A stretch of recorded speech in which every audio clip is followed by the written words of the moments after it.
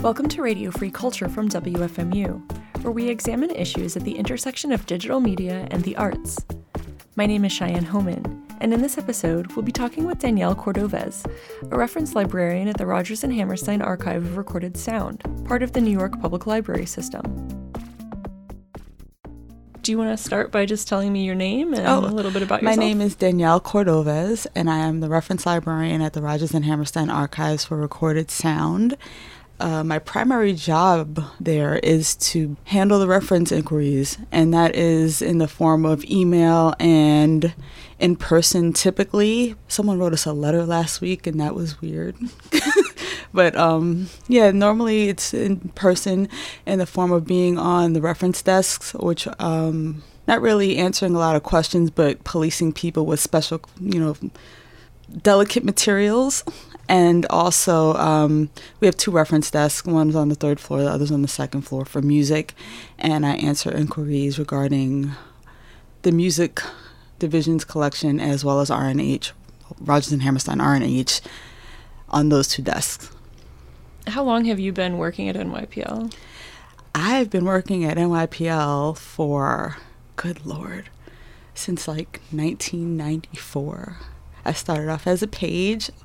And then I moved to LPA, where the Rodgers and Hammerstein Archives is, in 1998. And I got my first kind of professional library job there in circulation. And then towards the end of 98 is when I began to work at the Rodgers and Hammerstein Archives as a library technical assistant. Yeah, so were you like repackaging stuff and putting barcodes on things? Right. It was a lot of data entry and barcoding. The division itself doesn't do a lot of processing or hardly any. We manage the day-to-day functions. We manage the care of the collections and, again, deal with the public. So tell me a little bit about the collection. Like, what's the span in terms of, does it span centuries? Does it span just the 20th century? It spans, so we have every format since the beginning of recorded sound. And that would begin with phonograph cylinders, 78 RPMs, acetates, wire recordings. We have the quarter-inch tapes, then LPs, cassettes, CDs, and now we're digitizing a lot of our formats at risk for preservation. So we also have streaming. So what qualifies a format to be at risk?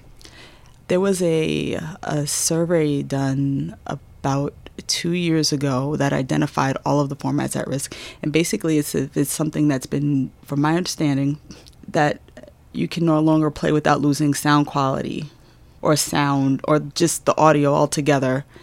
So that would be like the acetate disc.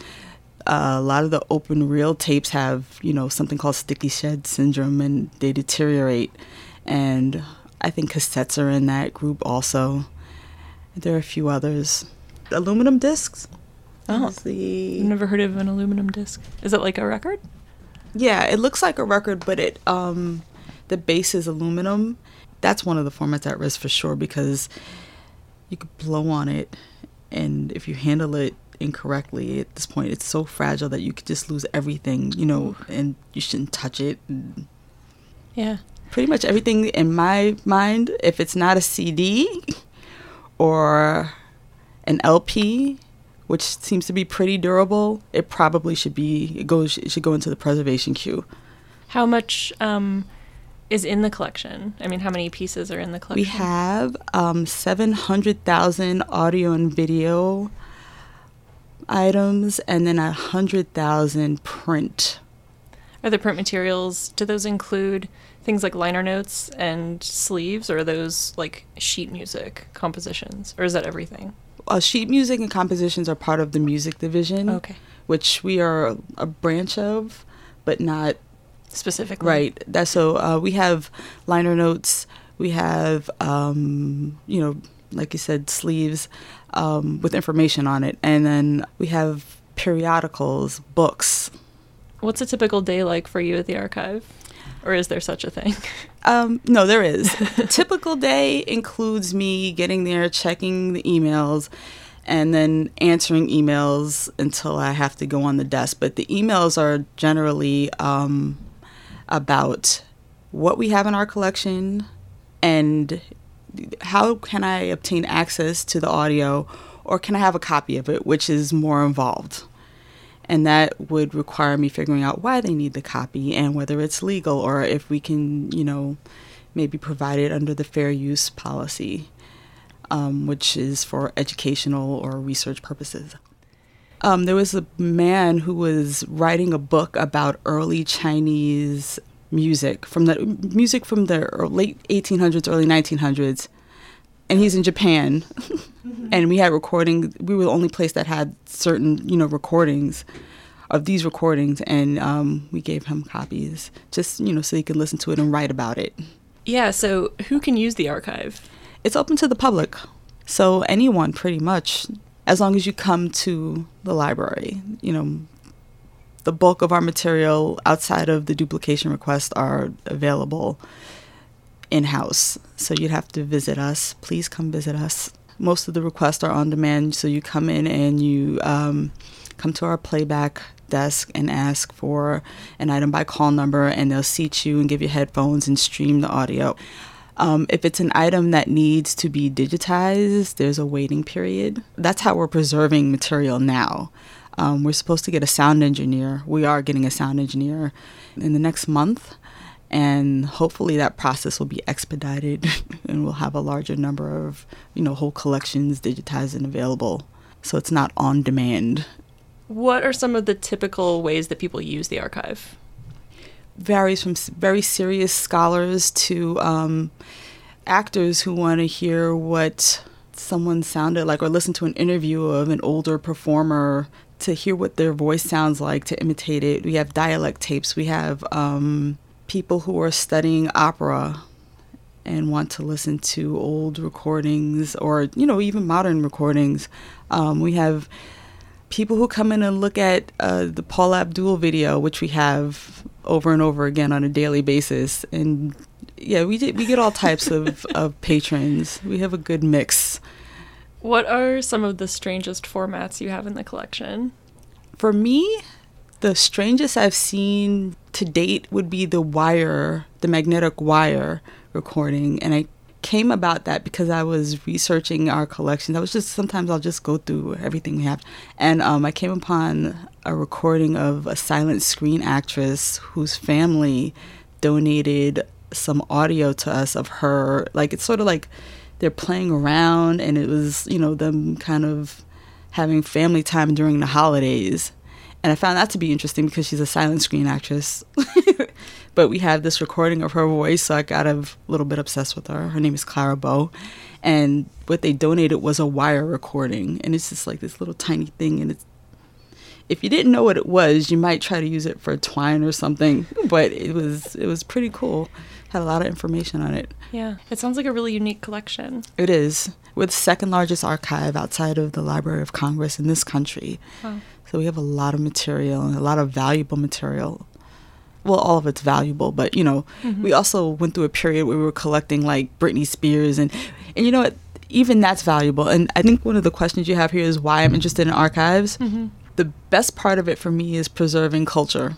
So you can go back maybe like 100 years from now, if someone wanted to study the evolution of pop culture, Britney Spears be up there, and you can take a look at, the kind of music she made and compare it to like Chuck Berry or whatever is, pop culture at the time.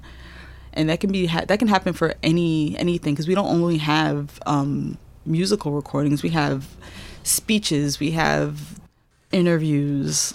We might be one of 2 or 3 institutions in the world that has something, if not the only sometimes. Do you have any personal favorites in the collection? It's little gems like the Clara Bow audio. It's little weird things like that. Or we have the audio from an Andy Warhol film called Blood for Dracula. Or there was an audio book also from 1923. It's called Rats in the Walls. You want to hear the story? Is it the H.P. Lovecraft story? Yes. Yeah. Okay. Found that I was like, so there's right, a really old audio recording of that? It's not old. I just found it to be interesting. When I found out what the story was, I'm just like, what the hell? Why do we have this? It's kind of that kind of, it's, discovering odd things. That's what my favorite part about my job is. I don't know if I have a favorite collection or favorite recording, but... Yeah. Do you think that it would be a goal, or it's sort of a stated goal for this archive to have everything digitized, or do you think there's value in having things that aren't digitized in the collection? Yes and yes. There's definitely value. We have to have a large percentage of our collection digitized just to, like I said, preserve the audio. But if we could manage to also retain or just keep the original format in good condition for showcases or for exhibits, maybe, that would be really nice, because I think people like to see that. And also, I mean, how cool would it be to pull out an Edison? We have the players. We still have players, for the Edison cylinders that we have.